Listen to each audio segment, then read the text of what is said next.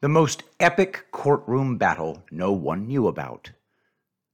Durham's federal grand jury got all the evidence after a long courtroom battle over subpoenas that took place in utter and total secrecy.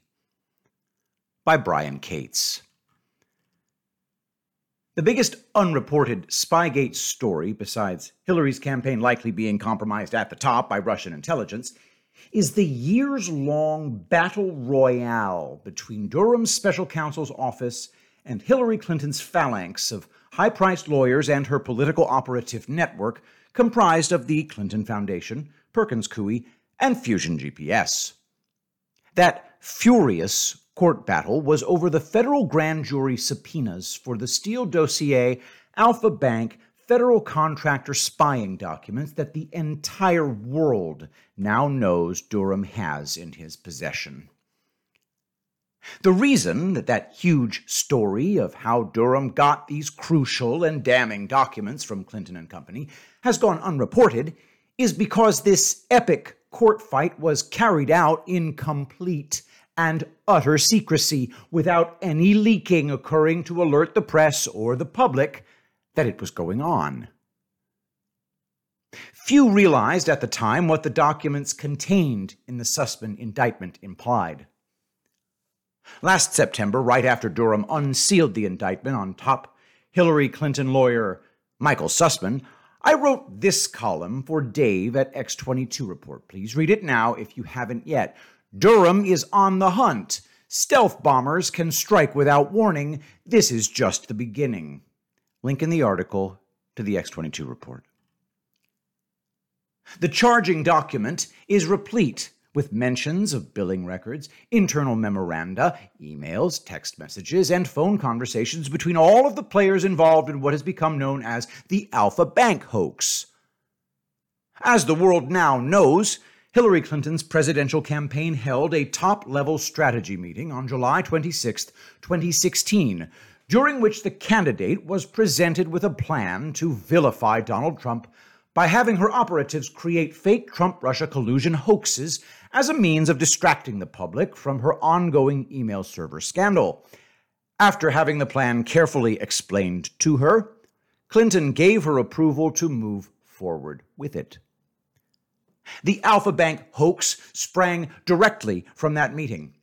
Clinton's campaign staff contracted with two lawyers at the Perkins Coie law firm, Mark Elias and Michael Sussman, to work with federal cybersecurity contractors under New Star Vice President Rodney Jaffe to invent a Trump-Russia scandal using digital information in order to claim Trump and his close associates were in secret communications with the Russian government.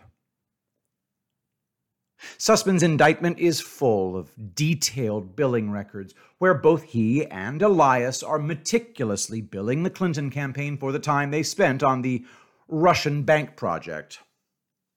Emails are included that were exchanged among the Alpha Bank hoax team members, where they discuss how flimsy their hoax is and brainstorm about ways they can try to make the fake evidence look more convincing so as to ensure that the federal agencies they planned to approach with the hoax would take it from them. They also discuss among themselves how they hope the hoax they are concocting will result in Trump being investigated by law enforcement, something that would likely cause him to lose the coming presidential race. The Sussman indictment clearly shows a criminal conspiracy where Clinton's campaign lawyers are directly involved in it. I'm sure the Perkins Coie bigwigs carefully scanned all the documents the firms were required to hand over in response to the subpoenas it received from the Durham Special Counsel's grand jury and got an eyeful of what was obviously a criminal conspiracy to create fake hoaxes and lie to federal agencies to get them to investigate the Trump campaign. The firm's top partners would have instantly realized once Durham had this stuff, Elias and Sussman were huge liabilities to the firm. Which explains why Elias suddenly made a surprise departure from the firm in late August. Elias sold it to the media like it was his own idea. to suddenly bolt from Perkins Coie and start his own firm just 3 weeks before Sussman got indicted. I sincerely doubt that was the case, though. It's very likely the firm tossed him.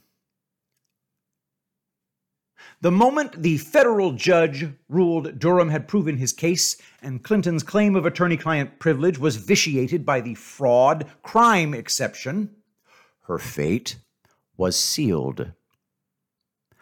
Most people just don't realize this yet. The Clintons' magic trick for avoiding accountability all these years has been using their dirty lawyers as their middlemen so that the attorney-client privilege could shield their criminal actions. Whenever Clintons launched some new illegal venture, they knew how to make sure the lawyers were carefully placed between them and the foot soldiers doing the grunt work. So, for decades, when investigators were on the Clintons' trail for all of the bribery, graft, corruption, etc., they would run into a wall of lawyers, and the Clintons would snidely say, "Talk to my lawyers." "Oh, wait, that's under attorney-client privilege." Smirk. They can't tell you anything.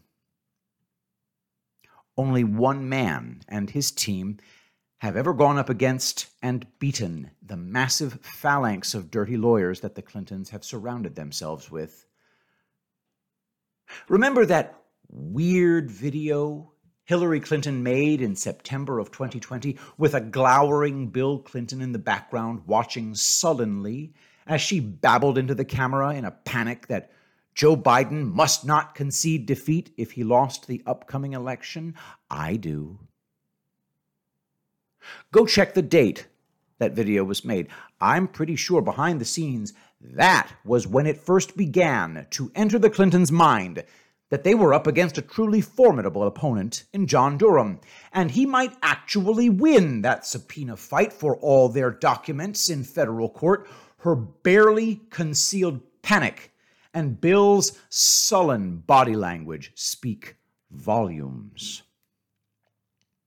Why this epic courtroom battle for the ages was done in complete secrecy. The chief characteristic of grand jury proceedings is that they are secret. S-E-C-R-E-T. They are done in the strictest secrecy. There is no public announcement when a U.S. attorney or a special counsel seats a grand jury to begin an investigation. There is no press release to the public or the news media as to who or what is being targeted by the grand jury. When and if that grand jury begins issuing subpoenas for testimony from targets and witnesses or for documentary evidence, those subpoenas are not announced with a press conference. People are asking me what date this judge ruled in Durham's favor and which judge it was. Useless questions, because nobody knows. Because federal grand jury proceedings are secret. If we knew who the judge was that was hearing these subpoena cases when they were heard, we'd know which courtroom, in which district, in which state the grand jury was meeting. And what did I just tell you? Grand jury proceedings are done in the strictest secrecy. So only the people who were directly involved know which judge heard the case in which courtroom. So, this years-long, epic battle in a particular federal courtroom in front of a particular federal judge over whether or not Durham's grand jury would get these documents from Clinton's campaign people, Fusion GPS, Perkins Coie, New Star, etc., was carried out under a complete and total media blackout. No announcements were made, nothing leaked about it. But we know this court fight happened because Durham got the documents, well over 500,000 that he's disclosed thus far just in the Sussman case. The grand jury was likely seated just before the Kleinsmith indictment. Due to the extensive and exhaustive investigation from 2017 through late 2020 by DOJ Inspector General Michael E. Horowitz, Durham was handed a lot of evidence he didn't need a grand jury to get for him. Horowitz just handed it to him. And a key piece of evidence that Durham got from the DOJ Office of the Inspector General, OIG, was the original email the CIA sent to the FBI about former Trump campaign advisor Carter Page being an asset for the intelligence agency, and the doctored email that FBI lawyer and Mueller's special counsel's office team member Kevin Kleinsmith put into the FISA warrant application that was presented to the FISA court in late October of 2016. Durham got handed that one on a silver platter. No grand jury subpoena needed. All he had to do was put the original CIA email and the doctored email Kleinsmith admitted to changing side by side in front of the grand jury, and he had his first indictment. But right after that is when I suspect the heavy lifting began. Because Durham knew to make his case and expose how Hillary Clinton launched multiple Russiagate hoaxes via her private contractors working in coordination with news media outlets and several federal agencies, he would need to get inside the offices of those private contractors and seize the documentary evidence. And that meant using grand jury subpoenas. And of course, when the former members of the Clinton campaign and the lawyers at Perkins Coie and the cybersecurity people at Newstar and Georgia Tech and Glenn Simpson and Christopher Steele at Fusion GPS all received their subpoenas from Durham's grand jury, all of them began preparing for the fight of their lives. The entire time, people were telling you nothing was going on from the Kleinsmith indictment in August 2020 to September of 2021, when the Sussman indictment suddenly dropped behind the scenes, out of sight, 'neath the waves, behind the curtain. An epic court battle was being fought, and the good guys won it. We know Durham won the subpoena fight because he shows the documents in his indictments. All those documents that Durham has been showing and alluding to having in his indictments and case filings were not meekly handed over to him by Hillary Clinton and her former campaign staff. They were not immediately surrendered by Mark Elias or Michael Sussman at Perkins Coie once they got their subpoena from Durham's grand jury. Glenn Simpson of Fusion GPS probably laughed out loud at first and tossed the Durham grand jury subpoena in the trash basket when he first got it. Only after a few months had gone by did it begin to dawn on these goons that Durham was not only serious about forcing them to hand over all this evidence, but he was very likely going to win. Somebody on the inside of the criminal conspiracy likely flipped. Maybe several somebodies. We don't know yet who flipped first. But apparently Durham had a pretty good idea what documents to have the grand jury demand in their subpoenas. Clinton and her team of dirty tricksters knew if Durham was successful in convincing the federal judge hearing their vociferous challenges to the grand jury subpoenas that Clinton had knowledge not only of crimes she and others were planning to commit, but she'd also directly involved her own lawyers in the planning and commission of these crimes. That judge was going to rule in Durham's favor, and then that judge was going to enforce the subpoenas and order them to hand everything over. And if that happened, that was the ball game. It was game over.